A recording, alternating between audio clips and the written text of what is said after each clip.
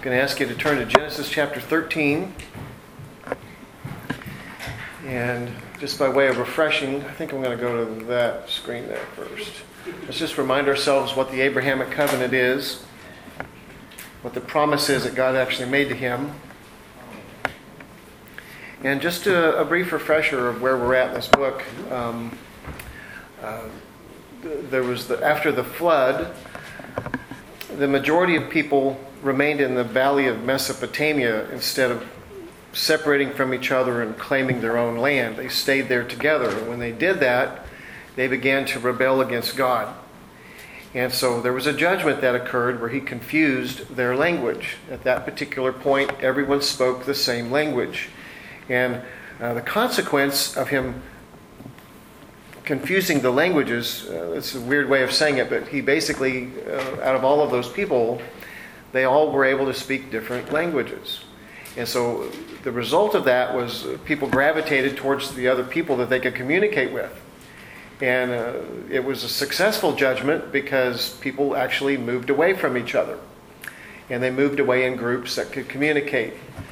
And so that was accomplished, but there are some serious consequences of that, because when people cannot communicate, this is an opportunity for us to misunderstand each other, an opportunity to distrust each other. And when people are in different groups, there are boundaries. And sometimes there's arguments over boundaries. And another factor that happened is when these people were divided, when this one group of people were divided up, technology left. All of forms of education was divided. General knowledge that was shared by everyone was divided. And so different groups left with different things. And another factor is that, these people continued to intermarry with each other. And so, in a sense, there was an isolation of genes.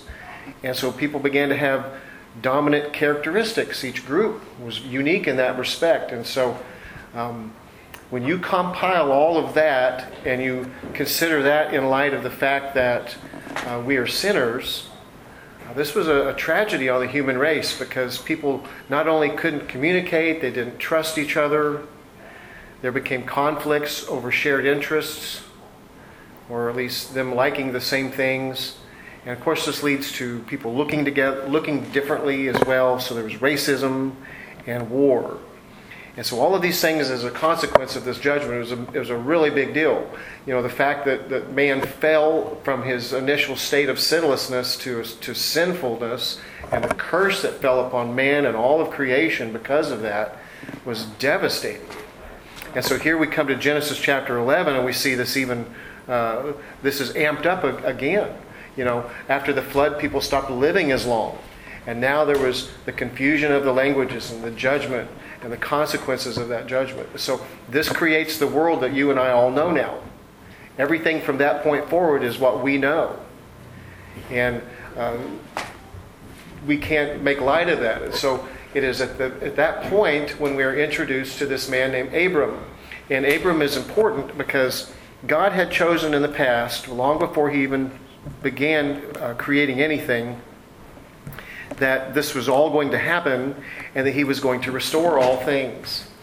And so the method that he chose to do that was through Abram.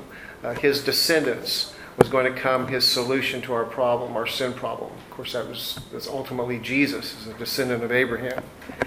And so we are first introduced to Abram, and this is the promise that he made to him from the very beginning. And we talked a little bit about this because when you come to chapter 12, it's just like Abraham and his family all followed their dad from Mesopotamia to the northern part of the Fertile Crescent. It makes it look like it was Abraham's dad who was leading that. But other passages, there's several in the Bible that tells us that it was God who appeared to Abraham before his name was Abraham. It was Abram. God appeared to Abram in Mesopotamia and made this promise to him. And so that is why they traveled around that desert. And we talked about how that land is fertile and livestock and there's water. So instead of just cutting straight across that desert with all of those animals and little children, they would go around it. And so they got to the top of the horseshoe and stayed there because Abraham's dad was not able to go on, more than likely, and he ended up passing away. And so when he passed away in Haran, God appeared to Abraham a second time and said, I want you to continue on, continue to the land of Canaan. And so Abraham and Lot, both together with their families, continued south until they came to the land of Canaan, which we all know now as the land of Israel. Now, when they got there, they stayed there for a little bit, but eventually there was a famine, and the Bible tells us that the famine was severe. And so, to escape that, they went further south, across the Sinai Peninsula, into that Nile Delta that's very fertile there in Egypt. And they came into the land of Egypt. And we know that some things happened in Egypt. For one, Abram asked Sarah to pretend like she was his sister. And of course, this caused all kinds of problems. And so the Hebrews were forced out of Egypt. They were asked to leave. They were commanded to leave. And so we talked about how God's desire, the purpose of the Abrahamic covenant, is for God to reveal himself and his truths, his love, his reasons, his knowledge, the way he sees things, that information was supposed to be shared through the rest of the world through them. They were the conduit. And here in this situation, they're in Egypt and they're leaving on bad terms. They have offended Egypt. And so it's really important how we leave things. How you leave a job, how you leave a friendship, a relationship, all things that we do, it's important how we leave. And so Abram and Lot are leaving Egypt. Now in the Bible it doesn't tell us that Lot went with Abram into Egypt. But we know he did, because when we get to chapter 13, which is where we're at this morning, Lot is with Abram leaving Egypt. And so they leave Egypt, but they're leaving together, but they're very wealthy now. And in those days, people were wealthy but based on their silver and gold, and jewels, just like they are today. But livestock and those kind of things was also part of your wealth. And so they were very wealthy. They had acquired great wealth. And so they are making this trek across that Sinai Peninsula back to Canaan. And we're going to find out very quickly that just like the famine was a test, their wealth is a test. People always want to win the lottery. Well, sometimes that's the worst thing that could ever happen to you. I know that in Fiddler on the Roof, he would say, Lord, it would be such a bad thing if I could just have just a small fortune. But sometimes these are problematic. And so this caused great growing pains between Abram and Lot because of their wealth. And our church, think about our church. If our church was ever to grow in size, if we were to become larger, there would be friction. There would be power struggles and growing pains. And so each one of us needs to ask ourselves, are you available for that? You might be thinking, yeah, I'm willing for that as long as this stays the same, I get to keep doing this. And not, all of a sudden you start putting all these qualifiers on the word available. And growing pains. I wonder what would happen if we were not available. So let's keep that in mind as we come to chapter 13, where we're going to read it together. Genesis chapter 13. Then Abram went up from Egypt to the Negev, he, his wife, and all he had, and Lot with him. Abram was very rich in livestock, silver, and gold. He went by stages from the Negev to Bethel, to the place between Bethel and Ai, where his tent had formerly been, to the site where he had built the altar. And he worshipped the Lord there. Now Lot, who was traveling with Abram, also had flocks and herds and tents, but the land was unable to support them as long as they stayed together. For they had so many possessions that they could not stay together. And there was quarreling between the herdsmen of Abram's livestock and the herdsmen of Lot's livestock. And at that time the Canaanites and the Perizzites were living in the land. And Abraham said to Lot, "Please, let's not have quarreling between you and me, or between your herdsmen and my herdsmen, since we are relatives. Isn't the whole land before you? Separate from me. If you go to the left, I will go to the right. If you go to the right, I will go to the left." Lot looked out, and he saw that the entire Jordan Valley, as far as Zoar, was well watered everywhere, like the Lord's garden and the land of Egypt. Of course, this was before God destroyed Sodom and Gomorrah. So Lot chose the entire Jordan Valley for himself. And then Lot journeyed eastward, and they separated from each other. Abram lived in the land of Canaan, but Lot lived in the cities of the valley and set up his tent near Sodom. Now the men of Sodom were evil, sinning greatly against the Lord. After Lot had separated from him, the Lord said to Abram, "Look from the place where you are. Look north and south, east and west. For I will give you and your offspring forever all the land that you see. I will make your offspring like the dust of the earth, so that if one could count the dust of the earth, then your offspring could be counted. Get up and walk from one end of the land to the other, for I will give it to you." So Abram moved his tent, and he went to live beside the oaks of Mamre at Hebron, where he built an altar to the Lord. This chapter begins with Abram. It says Abram went up from Egypt to the Negev. And the Negev looks very much different today. Today it is a barren wasteland. If you can imagine Lot and Abram doing a survey of the land, looking at everything and looking at the Dead Sea and the surrounding desert and desolation that's around there today, it's hard to believe Lot would choose that, isn't it?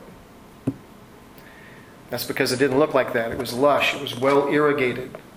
It was a desired area. There were city-states living in that region. It looks very different. This is important for us to remember.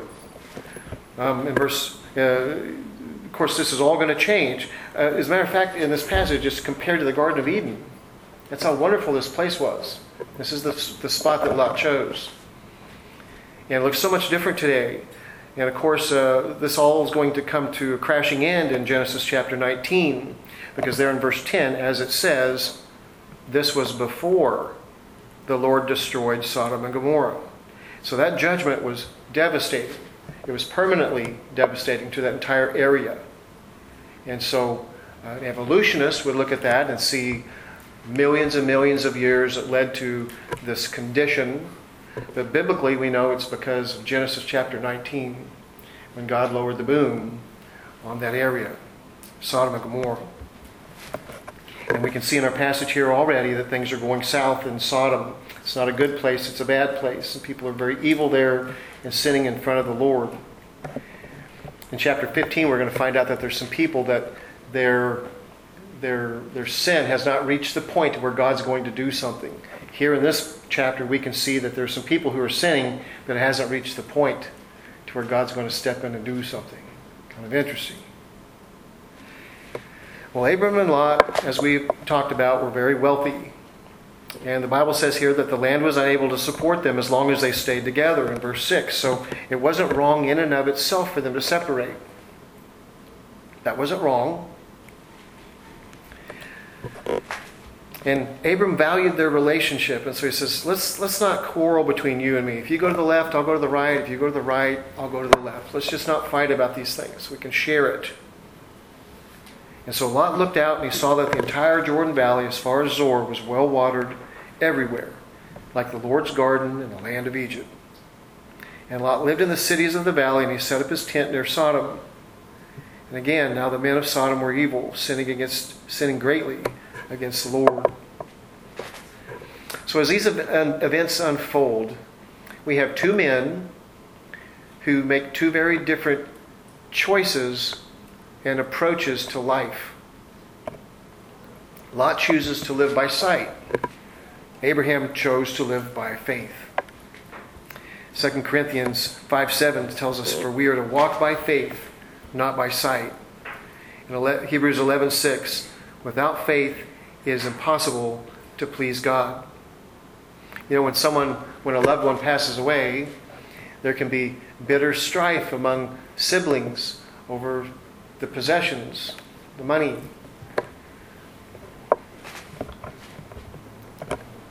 Relationships run for life over a chair or a bowl.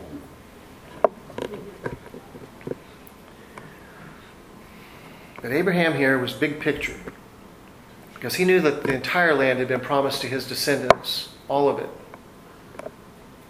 And so he was camping on that promise. All the land belonged to his descendants. You see, Abram was confident in God's promise.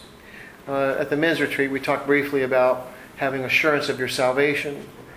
And some people don't have assurance because they're basing their assurance on themselves, how they're conducting themselves, whether they're sinning or they're not sinning too much. Or if they sinned and they ran back to God in time. And but that guy, he's sinning and he had to come back to God. And so all of this pressure is upon yourself. And then you may find yourself chasing things to make you feel like you're still saved. Feel like you're still within God's graces.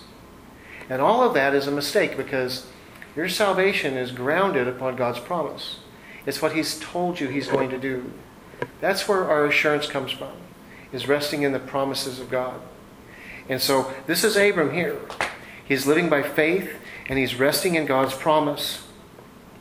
Now, we see Abram leaving Egypt with intention. He is moving away, and he's moving in stages from the Negev all the way back to Bethel, where there's something very important, an altar. So Abram, in his mind, is returning to Bethel. He's returning to that place between Bethel and Ai where he had erected an altar. That's where he's going. You see, and on the men's retreat, we talked about how Jesus is coming back at any moment, to be prepared. And we're supposed to live our light in light of that, so that when He does return, we're to be found faithful and working. You know, that's what we want. We don't want Him to come back and us to not be faithful, to not be working. And here, Abram has got a vision, a goal in his mind. You know, his heart has already been given to God. He's resting in God's promises. And even though he doesn't just make a straight line there because of all of the people and the livestock and all of his responsibilities, he has intention as he's returning back to this altar between Bethel and Ai. It says there in verse 4 that that's where he got to, and that's where he called on the name of Yahweh. And it was after that, it was after he had rested in the promises of God, it was after Lot had went his way and Abram went his way and returned to the altar. It was after that that God came to him. It was after he was separated and God showed him the land, and He said, in verse 17 He says, "For I will give it to you, all of it." And so this chapter ends with Lot in Sodom and Abram building an altar to the Lord in Hebron, because he moves from Bethel. He continues. Finally, in the very end of chapter 13, he has moved to a stand of oaks that are at Hebron. And Hebron is about 22 miles south of Jerusalem. This is how the chapter ends, with Lot in Sodom and Abram at Hebron, where he's built an altar to the Lord. Now, as we come to chapter 14, some time has passed. So let's read just the first few verses of chapter 14. And this is going to be fun because all of these names. And out of all of them, the worst one is kind of a main character. But it's this, in those days, Amraphel, king of Shinar, Arioch, king of Elaser. And here's the whopper. I don't know if that's Kedar or Cheddar. It could be Kedorlaomer. Can we just call him Cheddar? Can we just call him Cheddar today? Because we're going to read his name several. Cheddar is the king of Elam. And Tidal, or Tidal, king of Goam, waged war against Bera. So here we got the name of a king in Sodom. Bera, king of Sodom. Bersha, king of Gomorrah. Shinab, king of Admah. And Shemimber, king of Zeboam. as well as the king of Bela, which is Zor. All of these came as allies to the valley of Siddim, which is, of course, the Salt Sea or the Dead Sea. They were subject to Cheddar for 12 years. But in the 13th year, they rebelled. Now, a nation is a large area of land, and it has many cities in it. A nation. Just think about what a nation is. Has many cities. And there's a central government. And there's usually somebody at the top of that government, like a king. Well, at this stage of the game, at this point in the Bible, land was controlled by city-states. These were cities that were large, and they were fortified, and they would have a king. And so if Cincinnati was a city-state, there would be a wall around the center part of it. So Fountain Square would be protected with a great wall. How far out, I don't know. It wouldn't be the entire city limits of Cincinnati, but that would be the city-state proper. It would have a king. And all of the people that lived on the outskirts of the city would be places like Delhi and Green Township and Anderson Township, Forest Park and Springdale. Probably northern Kentucky would fall into this too. And all of these people would be afforded a certain level of protection, but they would also be paying tribute. And as these city-states would begin to spread out, their tentacles would go as far as they possibly could until they began to touch the tentacles of another city-state. And sometimes they could live beside each other, but sometimes they couldn't. What we see here in our Bible in the first 5 verses is that there are 5 Canaanite city-states that are paying tribute to a powerful king in Mesopotamia. This Chedorlaomer, that guy. He's in Mesopotamia. If you look at this, Elam is just east of Babylon. And of course, we've studied Shinar already, and we know that that's the general area of Babylonia. So these are kings that are way over there in the Ur of Chaldees, in the area where Abram first left. These kings over there, way over across the desert, are collecting tribute from kings, these city-states in southern Israel. How does that work? If I don't pay my electric bill, they can just come out to my house and turn it off, But if I'm in Egypt, or if I'm over here just a little bit north of Egypt and they're way over across the desert, why would they be paying tribute? Well, the reason is because of the location of where Israel is. Let's continue reading and we'll answer that question, beginning of verse 5. In the 14th year of Chedorlaomer and the kings who were with him, so let's just review. I might have messed it up by running my mouth here, but you've got 5 kings. You've got this king in Mesopotamia, and these 4 city-states in southern Israel are paying tribute to him.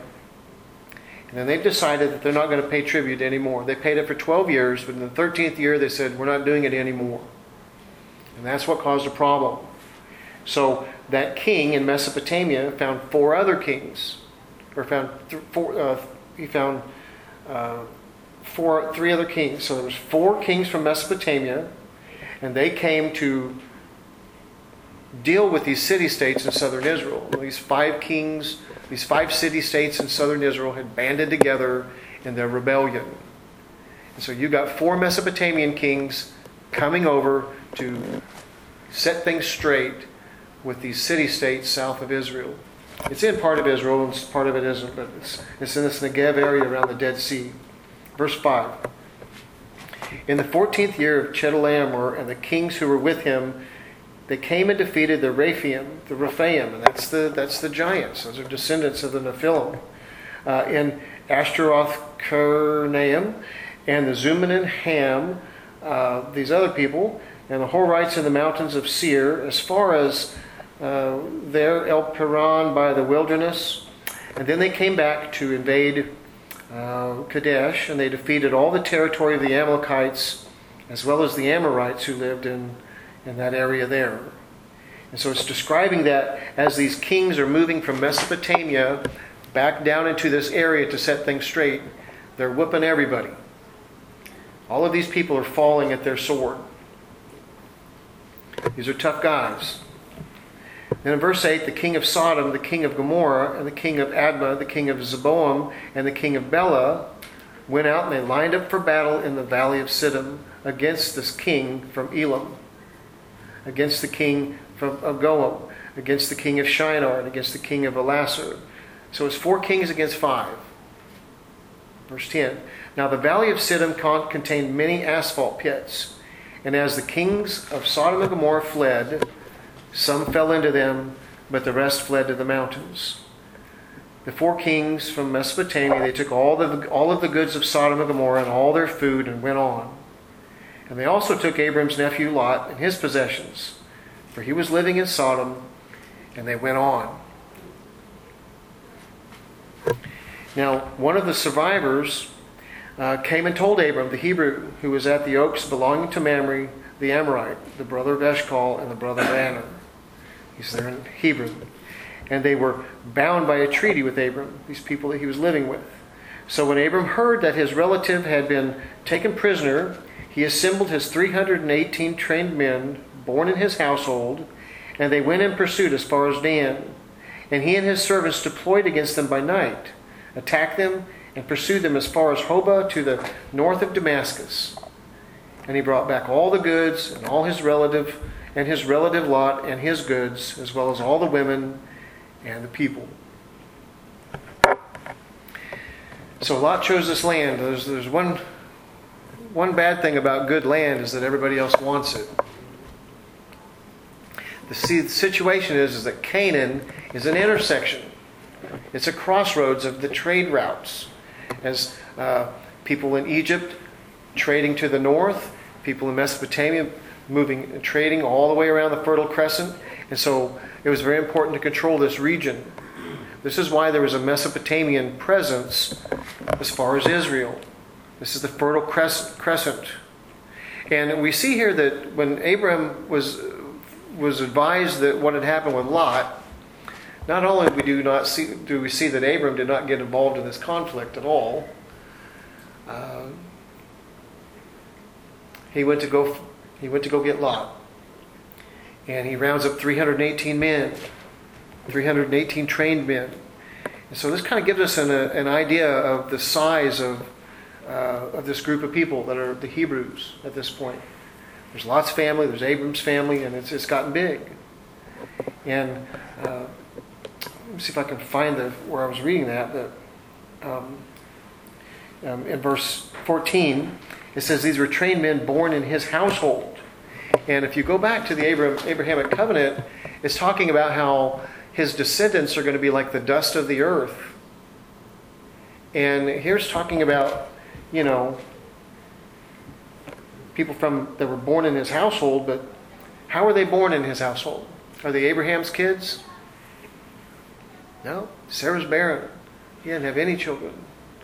So God's made this incredible promise to him, and the numbers are growing. The clan is increasing. It's getting very big. He has 318 trained army. But none of them are from him. And so as a human being, as we will see as this progresses, that there's the inclination that we have to try to help God, to try to figure out what God's doing. He's told you something, but it's not quite happening the way you think, and so you begin to strategize, and maybe God just means that the people I'm in charge of, that's the vast descendants, that's the dust of the earth. And so he begins to reevaluate God's careful words, the language that God's given to him, the promises that God's given to him. He begins to consider those and weigh them. And all of a sudden, am I available? So available starts changing its meaning. And we'll see this happen with Abram and his wife Sarah. But what happens at this point is very miraculous for Abram to win this victory. It reminds us of what we studied in the book of Judges with Gideon's army, and how he had a pretty good sized army, but God narrowed it down to nothing. Just about 300 guys. They're in that incredible battle in the Valley of Jezreel that we studied when we were going through that book. And that's because only God can receive the credit. And Abraham pursued him all the way to Dan, and that's about 140 miles to the northern tip of Israel, and then to what is it called, Hobah, which is, we're moving into Syria, so we're 100 miles north of that. And so this was they had these guys on the run for nearly 240 miles. And ran them down and got their stuff back. And so this was a miraculous victory. These 4 Mesopotamian kings were fierce. They were a great military army that was well trained in battle, had successfully controlled the entire Fertile Crescent. And as they came down, they wiped out all of these people that we were reading there, wiped out these 5 kings. But Abraham has had victory over them.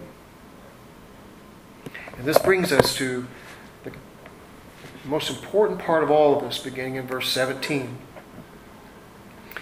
After Abram returned from defeating this king and the kings who were with him, the king of Sodom went out to meet him in the valley of Sheva, that is the king's valley.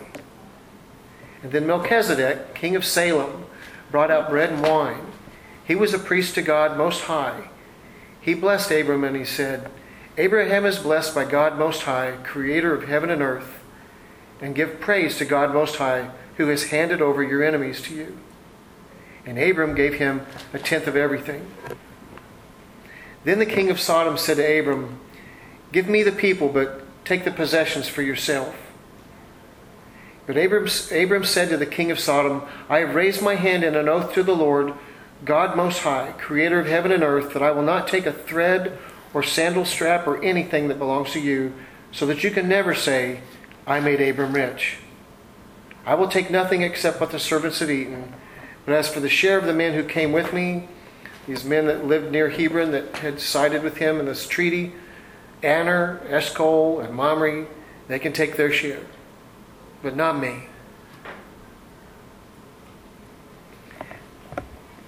In verse 16, Abram brought back all of the goods, and also his relative Lot, and all his goods, as well as the women and the other people. And as he's returning, this is when the king of Sodom went out to meet him in the valley of Sheva. So we saw there in verse 2 that the king's name's Bera, and this valley is in the surrounding area of Jerusalem. It's possibly the Kidron Valley, but we don't know that for sure. And so as the king of Sodom is coming there to meet Abram, so is Melchizedek. They're both coming to meet him. This is when Melchizedek, king of Salem, brought out bread and wine. He was priest to God Most High. And he blessed Abram.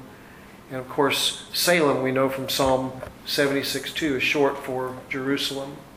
So he's the king of a city-state called Jerusalem. So he's not only the king, he's a priest there. He's not a priest to Canaanite gods, he's a priest to the one true God. So it's a really good lesson for us because we can see that God is active in the lives of people all over the world, not just Abram. Here's a man who still worships the one true God. It's interesting in the book of Judges, during those conquests, they never go to Jerusalem. It's not until King David takes Jerusalem. But here's Melchizedek, and he's blessing Abram. You know, in a book that is just chock full of genealogy and connecting the dots on this person had this person, and this is why this person's here, because he's related to this person. This is the basic format for the entire book of Genesis. But here without explanation, we're introduced to this man without genealogy. Here we're introduced to another believer, the king of Jerusalem, who is serving as priest to God Most High. And he's blessing Abram, and Abram tithes to him. And so this is a very clear demonstration of the superiority of Melchizedek. Melchizedek blesses Abram. Abram pays a tithe to Melchizedek. Superiority. It also tells us that when the Levitical priesthood comes from Abram later, it will be in subjection to Melchizedek. Melchizedek is higher than Abram. This is being demonstrated here. Melchizedek means righteous king. he is presented without genealogy. And so it is this reason that he becomes a type of Christ in the Bible. Now, some people believe that this is Jesus, but from what I'm reading and everything I've studied about it, I'm under the impression that he is just a type of Christ. A type is a shadow. If you're walking down the street and the sun's shining and your shadow is there on the sidewalk while you're walking, the shadow is a type of the real thing. And so Melchizedek helps us to see who Jesus is. Melchizedek, he is a picture of Christ. Many years later, King David is going to take the throne. He's going to take the throne of Melchizedek. And he prophesies in Psalms 110, verse 4, that his descendant, the descendant from him, this is David's prophecy, is that my descendant, the Messiah, will be a priest forever from the order of Melchizedek. So this is a very interesting shadowy figure that we're introduced to. We don't know a lot about him, but he is designed to be a picture of Christ for us. We see him bringing what out to Abram? There in verse 18. Bread and wine. We also don't want to miss, since we were talking about money in Sunday school, we don't want to miss fail to recognize the precedent that's established here. He gives him a tenth of everything. All of the spoils, the things that he has, he gives Melchizedek a tenth. And of course, this is long before the Mosaic Law. And so it demonstrates to us the importance of recognizing that everything you have is given to you by God. And it's a foolishness on our part to hang on to it, and to gladly give him back a tenth. If he wants more, he can have more, trusting God with your finances because he's the one that gave them to you in the first place. And so it's also a demonstration of giving your best to him. You wouldn't bring your sickly animal to the temple. You would bring your best. And it's, you don't pay all of your bills. And at the end of the month, see what's left. And you decide what out of that God gets. It's right off the top. Your first fruits. That's what you give God. And it's not that the New Testament teaches that Christians have to give a tenth, because it doesn't teach that at all. But it does tell us that we're supposed to give, and that we're supposed to give regularly. It says that sometimes we're supposed to give sacrificially and cheerfully. So if you can't give those things, then you shouldn't do it, because it's a waste of your time. Your waste is a waste of energy. But here's a very important precedent where Abram is tithing and giving a tenth of all he owns to God. Well, this is when the king of Sodom makes his offer. He says, well, give me the people, but you take the possessions for yourself. So this was a great offering. When these 5 city-states were raided, the spoils were incredible. They took the people prisoner, but they took all of their stuff too. They took all their food and everything. And so now all of that was in Abram's possession. He had recovered everything from these 5 city-states. Abram would have been extremely wealthy, to say the least. And so this king is saying, let's do a trade. You can keep all of that. Just give me the people. Isn't that a strange thing for a king of a city-state to say? You can have all of our gold and silver and our jewels, and just give me the people. Someone made the observation that the devil does the same thing. He offers us all of the pleasures and riches of the world. Just give me the people. Well, within this offer from this king was a hook. It was a veiled offer that would place Abram underneath him. He would owe him. And Abram had decided not to do that. And just like a true hero of the faith, Abraham chose to live by God's blessings rather than by the world's. He says, I have raised my hand in an oath to Yahweh, God Most High, Creator of heaven and earth, that I will not take a thread or a sandal strap or anything that belongs to you, so that you can never say, I made Abram rich.